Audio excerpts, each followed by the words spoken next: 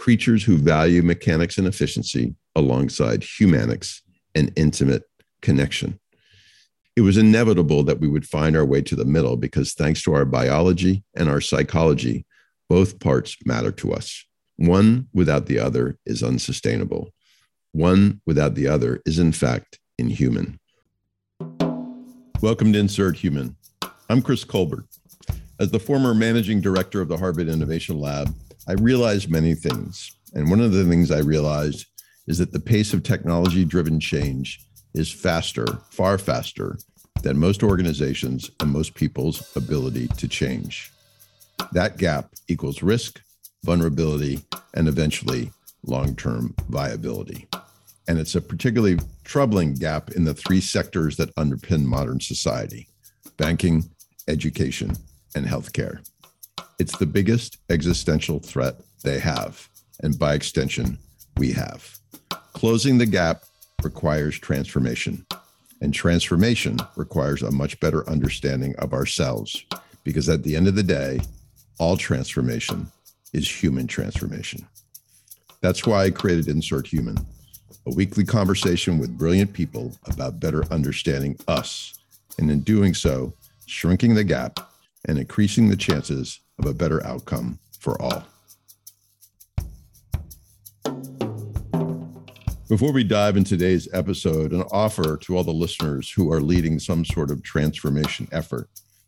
I've learned that the key to a successful transformation, organizations big or small, begins with adopting 7 critical habits. And while most of the leaders I've met have nailed some, rarely have I seen any honed to an innate, really effective level. To find out how you're doing with the 7 habits, you can get my guide, The 7 Habits of Highly Transformative Leaders, at chriscolbert.com.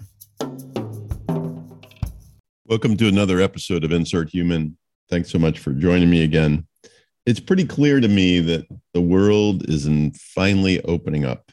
My evidence is in the last 4 weeks, I've been invited to give a keynote in 4 different places around the world: Panama City, Cairo, Riyadh, Saudi Arabia, and in Miami.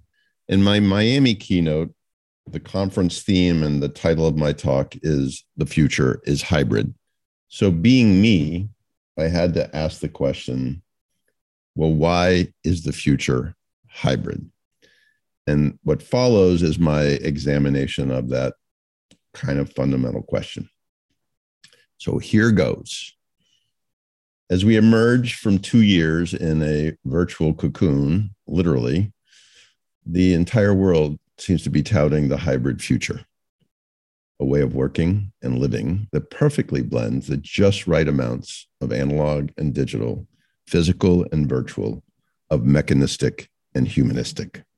And there's appearing with it a recognition that hybridization, if that's even a word, is the only way forward for critical industries, including financial services, education, and healthcare. And so my simple question is, how did we all arrive at such a shared agreement? And as importantly, why now?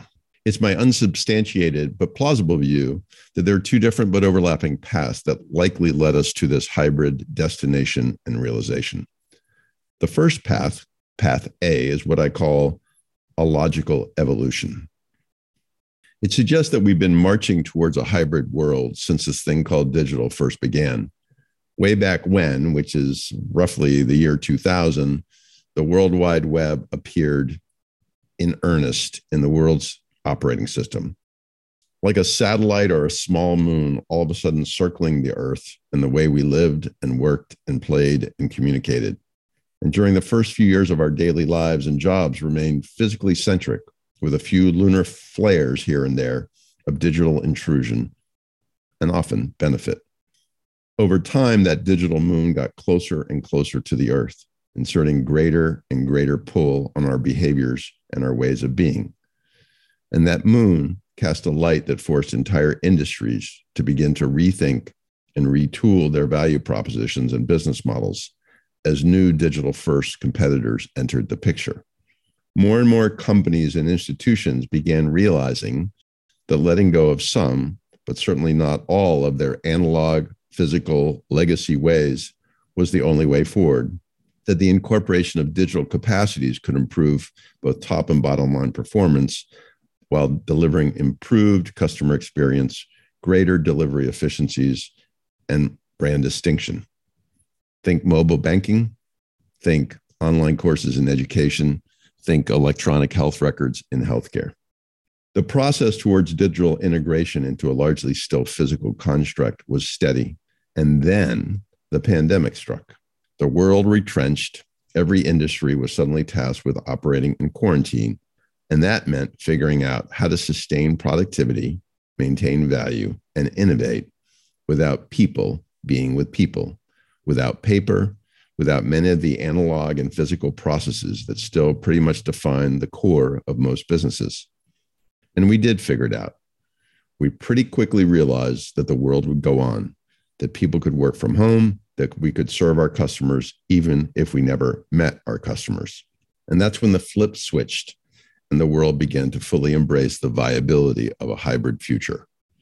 Banks realized that Generation Z would likely never need a branch, but that boomers still would. Educators realized that online DIY courses could in fact teach, but that socialization and in-person connection made the teaching that much more effective. Doctors finally accepted that telehealth made sense, even if it was not always a replacement for clinic visits. Companies realized that working from home works, but not as a unilateral modality, because culture and creation are fueled by collaboration, which is fueled by IRL, in real life, engagement.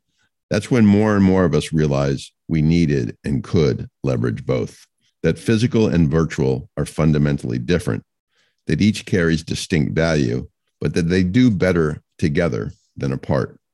The digital moon has worked its way into the molten center of the earth, but the physical earth that surrounds it is still what matters.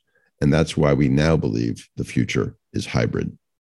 That's path A. And now there's path B, which I've titled A Human Backlash.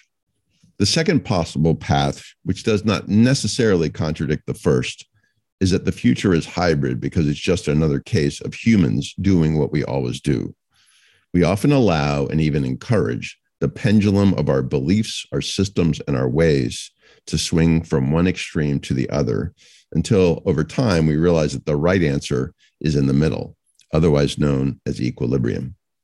In the beginning, there was only physical: buildings, currency, coins, paper, people, and pens. And then digital things began appearing.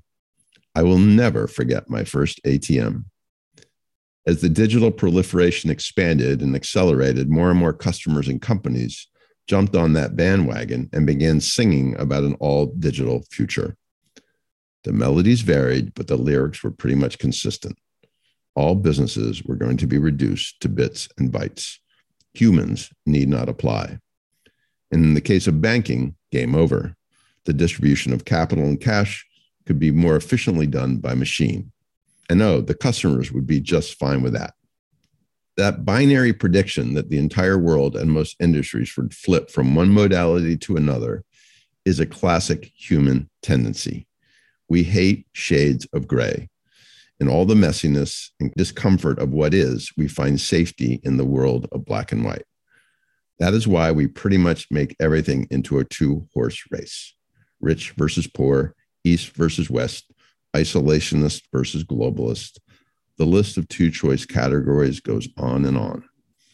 And the technology two-horse race became this: the techno-utopians who are trying to convince us that the future is not hybrid, the future is 100% digital, that with the advances in artificial intelligence and machine learning, and now the Web 3.0, there won't be much need for us human beings. On the other side of the argument, the humanists, those futurists, pundits, and business practitioners who are trying to call out the risk associated with a solely and soulless all-digital world. But then the pandemic, real life, happened. And more of us began to realize that the answer was, in fact, in the middle. We saw that for all the efficiencies the digital world offers, the transactions it enables, regardless of industry, still often involve trust. Humans are human, seeking connection, comfort, and trust.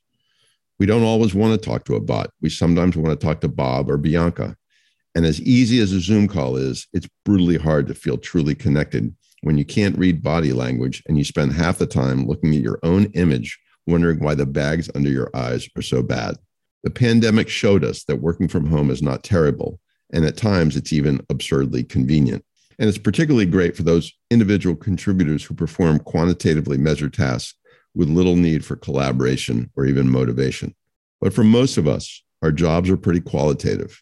Our performance reviews are based as much on how our bosses and fellow employees feel about us as the KPIs we've hit or not hit. And the only way for them to feel us, for us to feel them, for them to know us, for us to know them, for them to trust us, for us to trust them, to believe in us, for us to believe in them, is to be together physically, at least a few days a week. As consumers, we also realize that we are happy to shop from home for many things, but not all things, that certain categories of life and certain categories of work warrant physical exploration, touching, feeling, and sensing to determine what we actually want and what we really care about. Fundamentally, Path B pointed to this. Humans are a composition of mind, body, and spirit. Creatures who value mechanics and efficiency alongside humanics and intimate connection. It was inevitable that we would find our way to the middle because thanks to our biology and our psychology, both parts matter to us. One without the other is unsustainable. One without the other is, in fact, inhuman. Path B is just finding our essential equilibrium, our uniquely human ground. So whether the driving force of hybridization is Path A or Path B, or a combination of both, the future is hybrid because we are, and likely always will be, human. Thanks for listening today. Wherever you are as a leader on your transformation journey, you'll find more helpful resources at chriscolbert.com. From more podcast episodes and my film talks from around the globe to my blog and books. And if you're a CEO or leader interested in getting my advice, you can reach me there too. Just head over to chriscolbert.com. Thanks for listening.